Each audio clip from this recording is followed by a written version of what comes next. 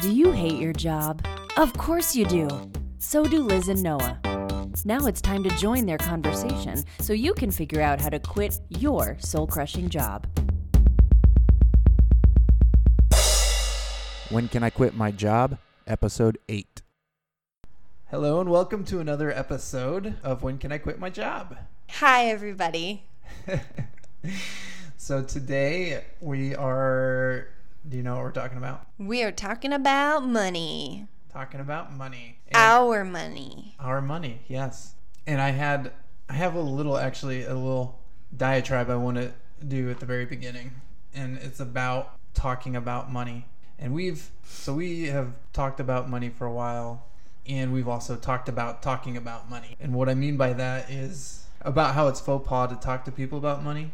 You mean our personal finances? Correct. Okay. Yeah. And sometimes money in general. I think not everybody's comfortable talking about money, or they think being rich is bad, or just aren't comfortable talking about money in general, even if it's not specific. Yeah, I would agree with that. So I was thinking today about the faux pas about talking about money. And so I thought of an analogy, and you'll have to let me know if you think it's appropriate, but Okay. I thought about farmers and people who grow food.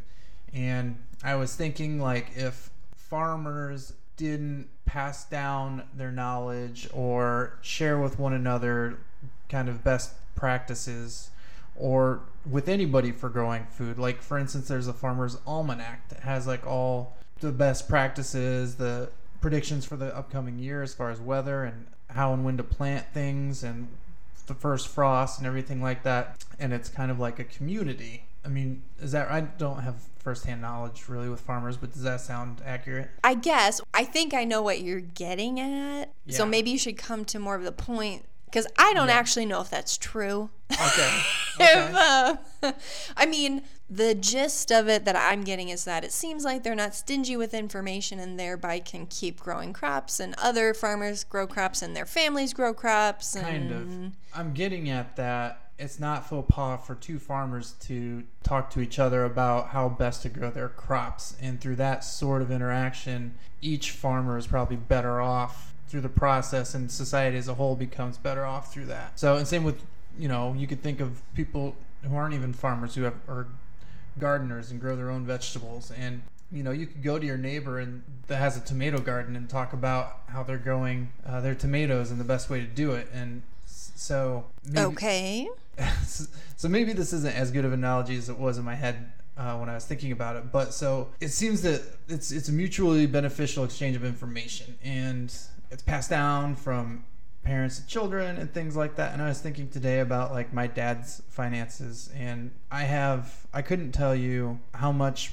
He's retired now. I couldn't tell you how much he would have ever made in a single year for his salary. I couldn't tell you anywhere close to a ballpark of his net worth. I couldn't tell you until maybe about a year ago. I asked him if he had a pension or a 401k, and I don't remember. I think he has both. But you didn't know his savings plans, like retirement. Yeah, we plans. Never discussed strategies. We never discussed how to manage money, other than he told me not to borrow money once in a while. Mostly when I was a kid, when I would borrow money from my brothers, my allowance, I'd borrow $5 before I had it or something. And he indicated that might be a bad move. But so I didn't get any financial strategies passed down to me, I don't think. And you certainly don't learn any of that stuff in school. And I think, so not even just specific finances, but I mean, how many conversations can you remember having with our good friends about strategies for what to do with money? Oh gosh. Not many.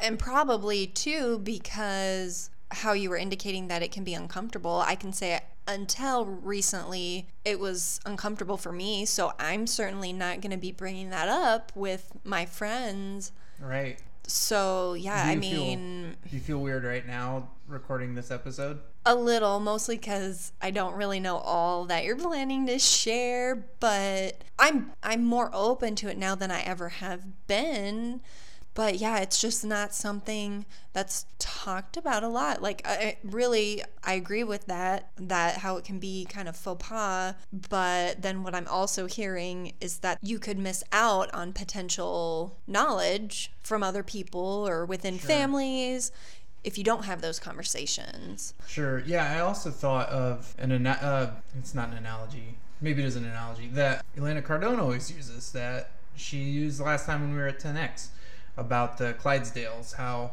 one Clydesdale can carry 12,000 pounds, but two Clydesdales can carry 36,000 pounds, which, obviously two together is stronger than two individuals. And it also made me tie it back to like a hive mind kind of thing, like a mastermind. Two people putting their heads together can create more ideas than two individuals. And so creating a culture of people talking about strategies for investing in money, like, since that doesn't exist, at least in my world, I think it does exist maybe in wealthier circles, I think, which is part of the reason wealthier people are wealthier. But that's something we miss out on because we don't brainstorm ideas of how to create money and keep money and grow money and make money work for us. Yeah. Well, and it's funny, after just thinking right now a little bit, I think the only person, if we're allowed to name drop, Sure. Well, thank you. The only friend that I can think of who's straight up asked about savings is our good friend Orion. I think maybe not too long after we met, I think he asked us if we do 401k or that. Yeah. Do you remember that? Yeah, that sounds familiar. Like, because I ended up having a conversation with him about IBC that night. Yeah. Infinite banking concept. Yeah, and I actually remember thinking how fun that was to talk about, and that he just kind of asked, like, yeah, like, it was sort of casual, but like, are you guys into that? Like, kind of overall, what's your planning? Right. But that might be the only conversation I remember having with friends. I've had real brief conversations with Dave and Terry that I've mentioned earlier in this show, but basically, like, we don't have 401ks yet. Both of them kind of said this to me within the last few years. Like, I'm looking at setting up a 401k or an IRA, basically, kind of thing, especially both of them transitioning out of a normal day-to-day paycheck. But that was about as far as it went. I've discussed the infinite banking concept with each of them and with varying levels of responses to that. And you've maybe talked about it with your brothers a little bit. I have. But that's been you initiating, I think. Right. And I feel like Orion was the first one to kind of bring up the topic. Yeah. Just kind of openly. And it just, I think, created hopefully a beneficial conversation about just general savings plans and retirement. For varying reasons. Anyway, that's maybe a long side tangent, but... And maybe my analogy fell apart a little bit there, but I just think, if we had a community of Start the whole episode over. Yes. I was just going to start the analogy. Imagine a farmer. No, I'm just kidding. But so I do want to mention a resource that we both have on our phone. It's an application called Mint. It's like the leaf, and it's through a company called Intuit, Intuit. You can go to intuit.com and sign up for Mint. And it's basically like a singular hub for almost all of your financial resources. So like all of your bank accounts, checking, savings, whatever, your 401ks, your student loans, anything like that, any assets, any liabilities, any accounts you use, all in one place. And we have pretty much, I've looked at it at least weekly for, 5 years maybe, or something like that. Yeah, we've been using it for a while. This is not a sponsored... No, it's not. ...thing or anything. We don't have any sponsors. Although yet. I think, except for ourselves and our go to our Patreon page. Yeah, but we've just really used Mint, researched different, I don't know what you would kind of an app, just a financial hub kind of thing. And just started using it and liked it. Yep. And so... Yeah, it's been the most user-friendly. And it's free. Yes. The Wealth Without Wall Street actually has their own version of it. There's one called Better. That's funny. It's called Betterment, but it's actually one word. It's MENT, but it's kind of funny. Mint and Betterment. But Betterment is actually for cash flow. It's more focused toward ingoing and outgoing than it is like any accumulation or anything like that. And then there's a handful of other apps that do the exact same thing. It's just Mint is the one we've been using for a long time. Do you know if Mint can be used by people who don't have smartphones? Yeah, just online. You can use it online. Okay. Yep, and that's at intuit.com. So that is going to make this episode easy because we are actually going to go over where we are financially, how much we bring home. I'm going to discuss most of our accounts, mainly so you can get an idea of what we're doing with our money and maybe spark an interest in another type of strategy or something, but also to show you that, we don't have a treasure trove of a lot of money. That is the reason we're trying to quit our jobs. We're trying to quit our jobs because we want to quit our jobs, and we're doing it with whatever we have, which is part of what I want to impart on anybody listening, is that you don't have to wait until you have X amount of dollars to start. We just took whatever we had and we started, because it's more important to start than to wait, because if you wait for that perfect moment, it'll never come. There's always a reason not to do something. So just to kind of shed some light, so I told you what I make, which is just under $46,000 right now per year, which my take home looks like about $1,250 every other week or something like that. Liz, you just started getting your checks. Do you want to share? Sure. Well, I guess I don't know how much I make per year, but you know what your weekly check is. Yeah, so every week and your about hourly. $410. Yeah, that's about right. So, and that's what we're using to fund our business, besides our initial savings, which, as I mentioned before, was about $16,000 that we had to use. We didn't actually have it to use because it was in 401ks and IRAs, so we had to take it out and pay a penalty on every penny that we earned, which was probably, I don't know if we made any money. I think we might have lost money when we had that in there, which, not a surprise, which means we might not have had to pay a penalty. I don't know. But so we took all that money and we used it to invest in something we have control over, unlike mutual funds and 401ks and IRAs and things like that, which we have no control over. It just kind of rides the wave of the economy. So that was our initial funding for our business. So, Did you want to talk about the house at all? How we were able to inject a little bit extra capital with that? Yeah, did help. That helped. That was like the second wave of a little bit of, right? Yeah. So we bought our house and we had it for about 5 years. And because of the bubble in the real estate market, things inflating, it went well above what I thought it was probably actually worth. And plus, we had listened to a podcast by Grant Cardone talking about not necessarily being tied down to like a geographic location, and how you shouldn't really own a home until you're at a certain place financially, because homes are actually a liability and not an asset.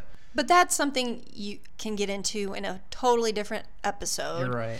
I was just trying to point out, for transparency's sake, that yeah, we used what we made on the sale of our house. That's true.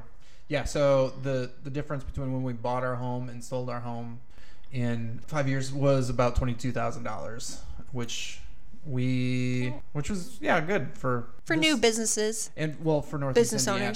owners. For Northeast Indiana, that's good, because houses here aren't worth what they are in other regions of the country. So we did, and most of that actually is one investment strategy. So we don't have available to us as many investment strategies because we're not what's called an accredited investor, which basically means we're not millionaires, or we don't make hundreds of thousands of dollars a year. And the investments that are open to people who are unaccredited is a lot narrower than is open to, which seems silly to me. Well, the people who have the best opportunities to earn money are the people who have money, but that's another story too. But so we actually took a good deal of that. I think we used one to start our second policy, and then we used the leftovers to invest in. One of them was in a real estate investment trust, which is basically almost like crowdfunding for buying real estate. So it's like you'll have a team of real estate investors who will buy, it could be anything from a Dollar General to an apartment building to a grocery store or whatever. and they have a group of assets. And when you invest in a real estate investment trust, you choose a specific type of asset. I'm not describing this well. So I did Try again. I went through Fundrise.com, which is one example of a real estate investment trust, an REIT or a REIT. And they had 3 asset classes to choose from. One is based on growth and appreciation, and it shows on there to have the greatest appreciation over time. There's like a middle mix. I don't even remember what is in there, but then the last one is called cash flowing. So it gives off the most monthly now, but is projected to have the least amount of appreciation in the future. And that's actually the one I chose because I'm a cash flow investor, and to me, the putting your money into projected appreciation is more equivalent to gambling. You're counting on future appreciation based on past appreciation, but you can never time that. You never know when it's going to come or go. And real estate that cash flows and has a good rate of return year over year doesn't matter how much it's worth as an asset by itself, because the cash flow is the reason you invest in it. So we took a portion of our money. So we took $6,000 and put it in there, and that was just over a year ago. Yeah, just over a year ago, or almost a year. Yeah, almost a year. Was it after we moved here to our apartment, or were we living in the house? Well, we had the money from the house, so it was probably almost a year. So that for example, like I said, that's Fundrise, and that has earned a little over $400 off of $6,000. It shows like a 7.7% return, which is okay. It's a lot more in the bank. Of course, it has the risk of going down, and it's intended to be a long-term investment. Hey everyone, we got to take a quick break to tell you about our sponsors. Hey, all you quit heads. Does this sound like you? I sure fucking love that Liz and Noah and their amazing free podcast, When Can I Quit My Job? But I have a big problem. At the end of every month, it seems like I have an extra $5, $10, or even $25 left over, and I fucking hate it! Hi, I'm Jane, everybody. Like most people, I have access to the internets. And like most people, sometimes I buy shit on the Amazons. And like anyone in their right mind, I fucking love the When Can I Quit My Job podcast. If this sounds like you, I have terrific news. Tell me more! Hey everyone, if you want to support our show, the easiest way is to go to whencaniquitmyjobshow.com to the supporting listeners area. So there's a couple different ways to support us there. Patreon's the easiest. We'd also love if you subscribed, rated, reviewed, all that good stuff to our show on iTunes. That's pretty much it. Now, back to the show. Fucking love it! Another one that we invested our money in it's called Prosper, and that's peer-to-peer lending. And the way that works is you go onto their website, and I should have mentioned Fundrise, I think it's a minimum of $500 to invest, and Prosper is a minimum of, I believe, $50. And what you do is you can search through different loan opportunities. It's basically people who either couldn't get a loan from a bank or didn't want a loan from a bank for whatever reason, and you can pull up an account. It will say something like home improvement. It will have the amount of the loan, let's say $25,000, and the terms of the loan, which would be either 3 or 5 years. And then you click on that, and you get a profile of the person, which gives their credit score. It gives how many delinquencies they've had in the last 7 years. It gives their debt to credit ratio. It gives their income and how long they've had their current job. That's a decent amount of information. That's a lot of information, yeah. And that's not even all of it. And you're confident that it's accurate, that somehow it's vetted? Yeah, I haven't had issues. So I started that before we had our money from our house. I was doing like $50 a month for maybe a year or year and a half before that happened, just to kind of grow our cash flow a little bit. And to experiment without much risk. Right, exactly, yeah.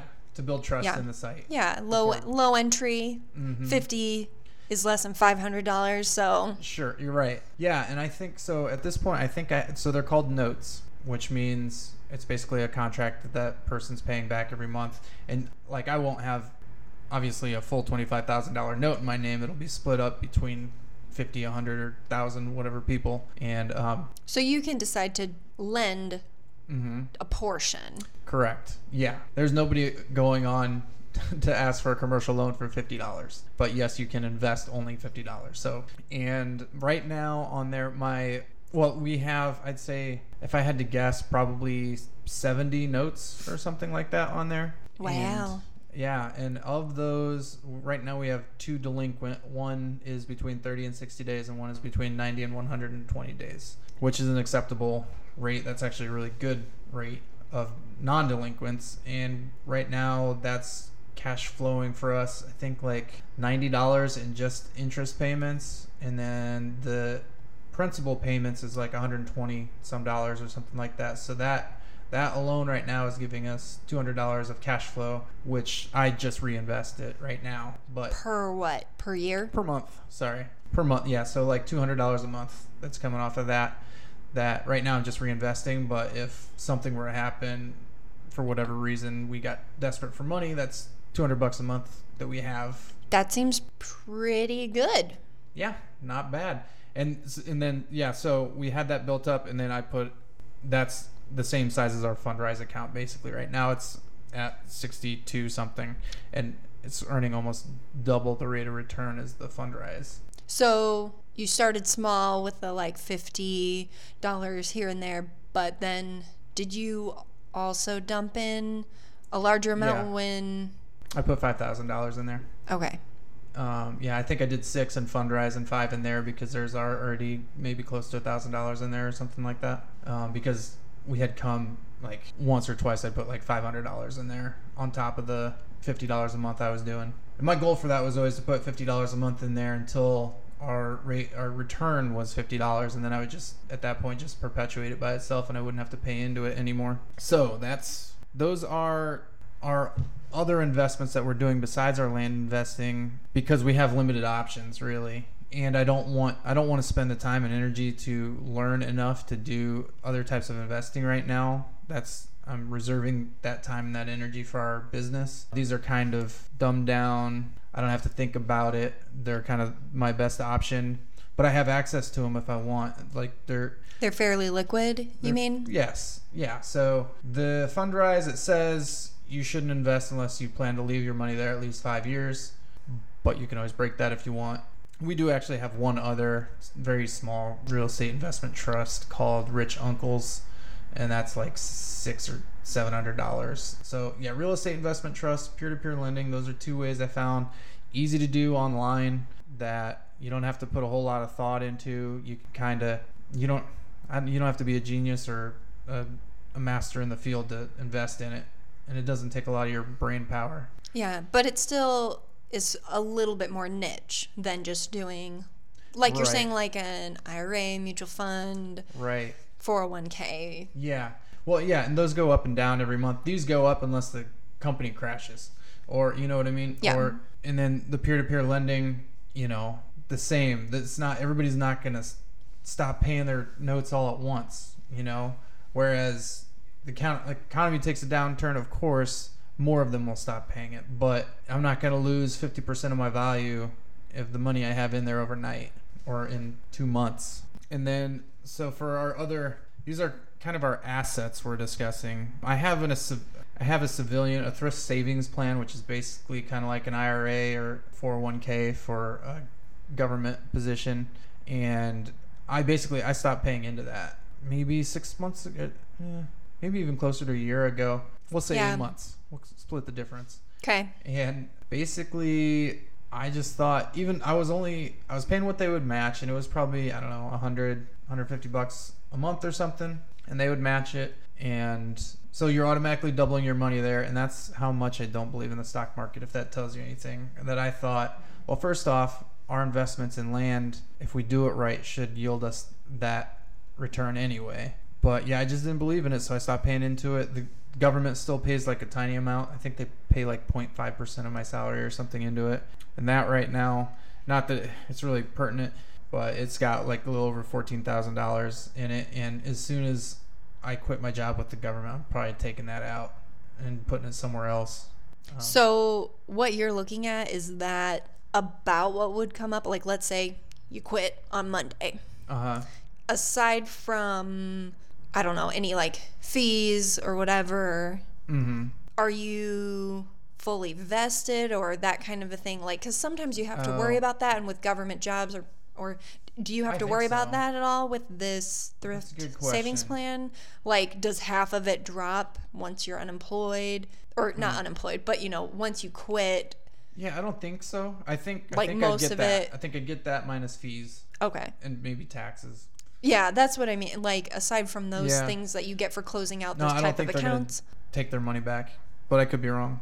I don't pay any attention to it because it is what it is. It's kind of extra. Yeah. It's good extra. Yeah. No, yeah. I mean, that's a good deal of nothing money to for sneeze us. at. You're right. And then our other two assets are whole life insurance plans. One of which, so the one that we started more recently, but has a higher rate that we're basically building the cash value quicker in, has just over $11,000 in it right now available to us, which basically will be most likely for our business, unless our business pulls in enough cash to be self-sustaining sooner than we think. And then the other one, actually, it only shows it has a little bit of money, but I actually just transferred. I took out money to pay for our cruise that we're taking to Alaska in July, and I didn't realize I was going to have to wait so long before we paid it, so it's just sitting there not doing anything for us. I decided to put the Alaska cruise portion of what I took out back, so that'll be about $5,000 after that goes back in there, which means we have about $16,000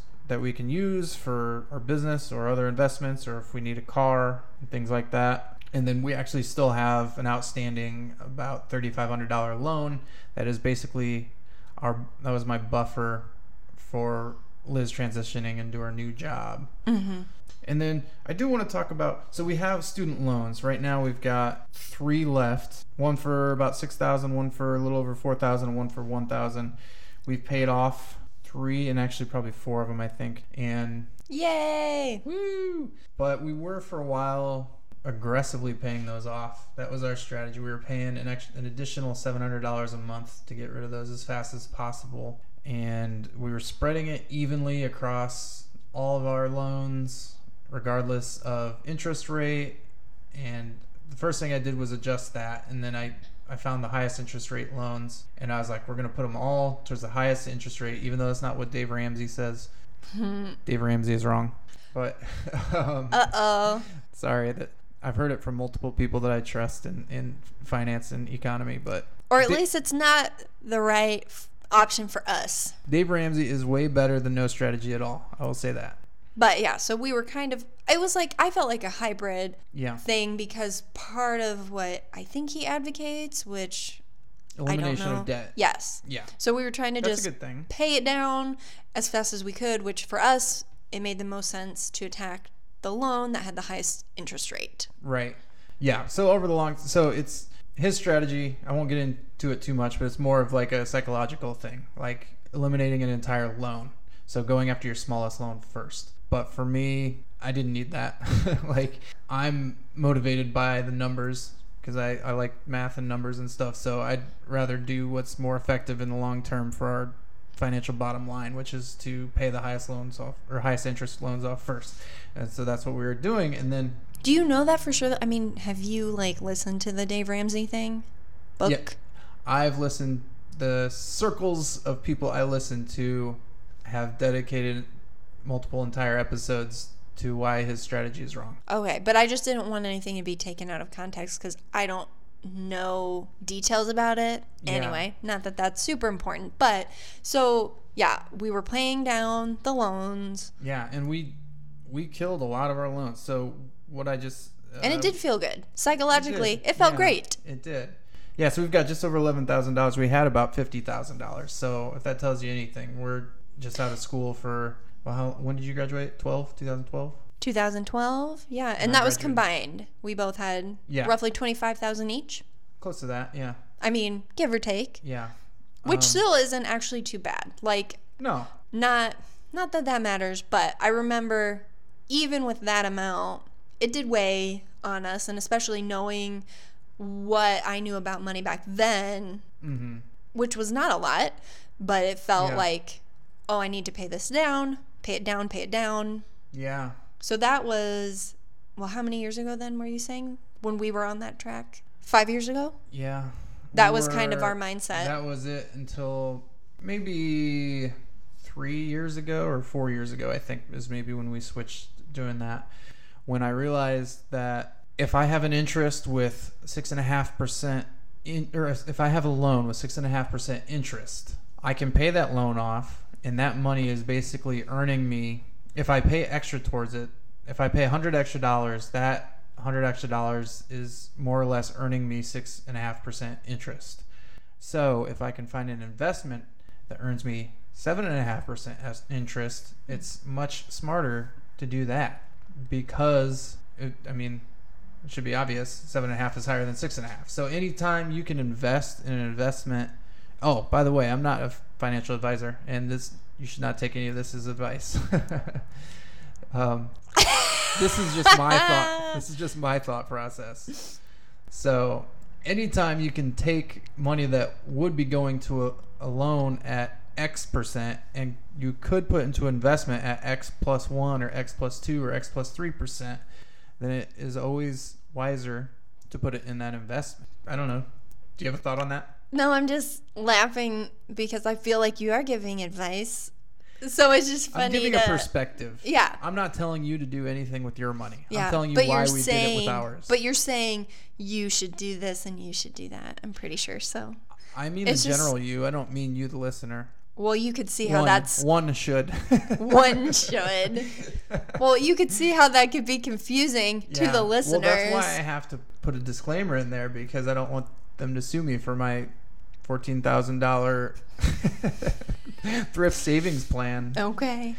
But so yeah, I guess on these types of episodes I should put that disclaimer in there. But so we have these loans. We did kill a lot of them, which is great, but we're not putting any. We put them down to the minimum, and we have one loan that I'm never gonna put any extra towards because it's a 1.5% loan. So I mean, we'll keep that one 20 years. I don't care. It's like a $50 payment or something. And the money we could be putting towards that, we can put in investments that could grow. Right. So the extra, rather than putting extra towards the student loans, like you're saying, we're allocating that extra money towards things that we think are going to make more money. Correct. Exactly. We're still paying our minimum payments and all of that good stuff. Don't stop paying your loans. That's just some perspective. Yeah. Yeah. And also not some advice. Right. As not a financial advisor. No. These are just things I say to myself in my own head. And then, so we do have credit cards also, but the way we use those, we basically use those for the rewards points, which we get more or less 2% cash back on everything through our Capital One Venture card, which we use for travel and things like that. So we put anything we can put, groceries, bills, gas, anything we can put on there, we do. And then we pay it off entirely every month. We've never had to pay interest on there. I don't plan on ever paying interest on there. It's just a way for us to earn 2% cash back that we can use for vacations and fun stuff. Yeah, no, I love that card. It's weird to say that, I guess, but no. Yeah. You did a bunch of research and like card comparisons. So we actually selected the type of credit card very intentionally so that if we're going to have a credit card, also make it work for us. So we get free flights. Mm-hmm. Yeah, we've pretty regularly.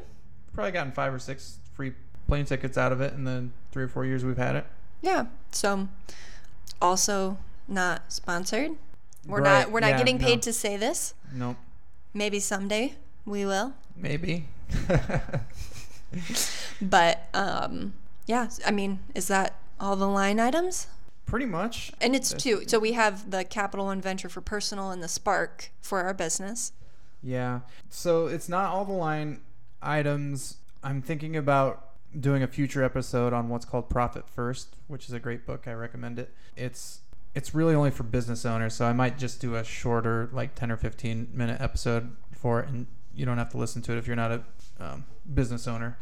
But it's I thought you were going to say you don't have to listen to Liz.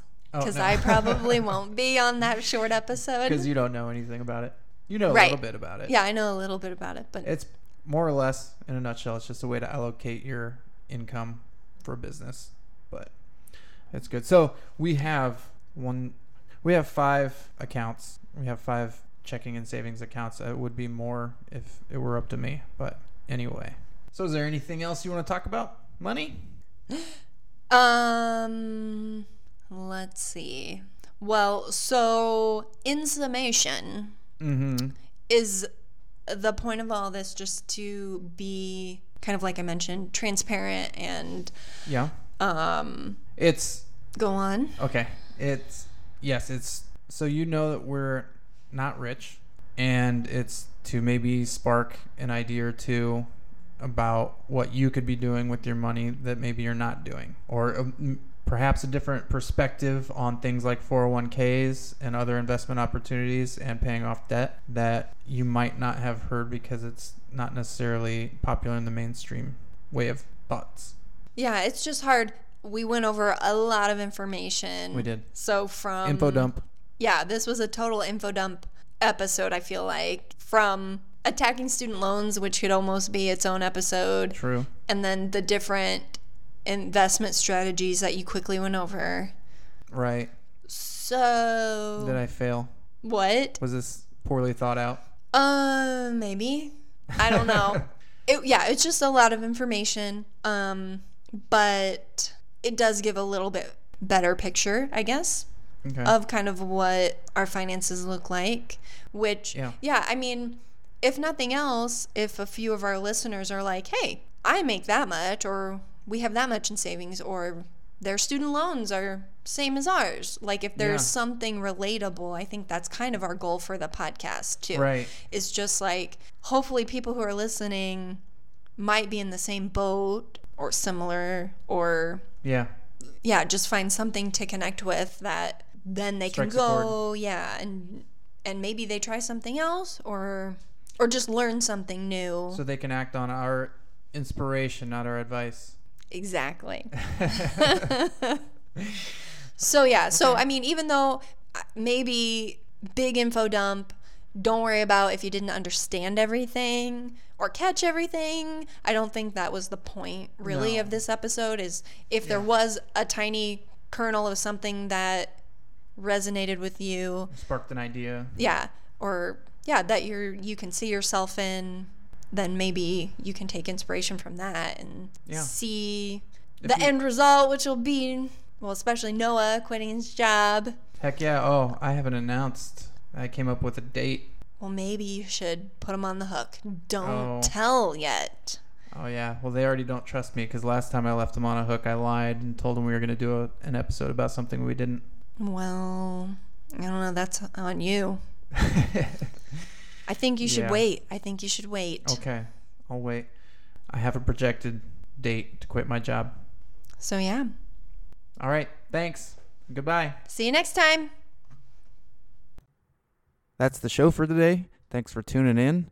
Remember to find us on whencaniquitmyjobshow.com and support us there, as well as Instagram, Facebook, Twitter, and also in iTunes.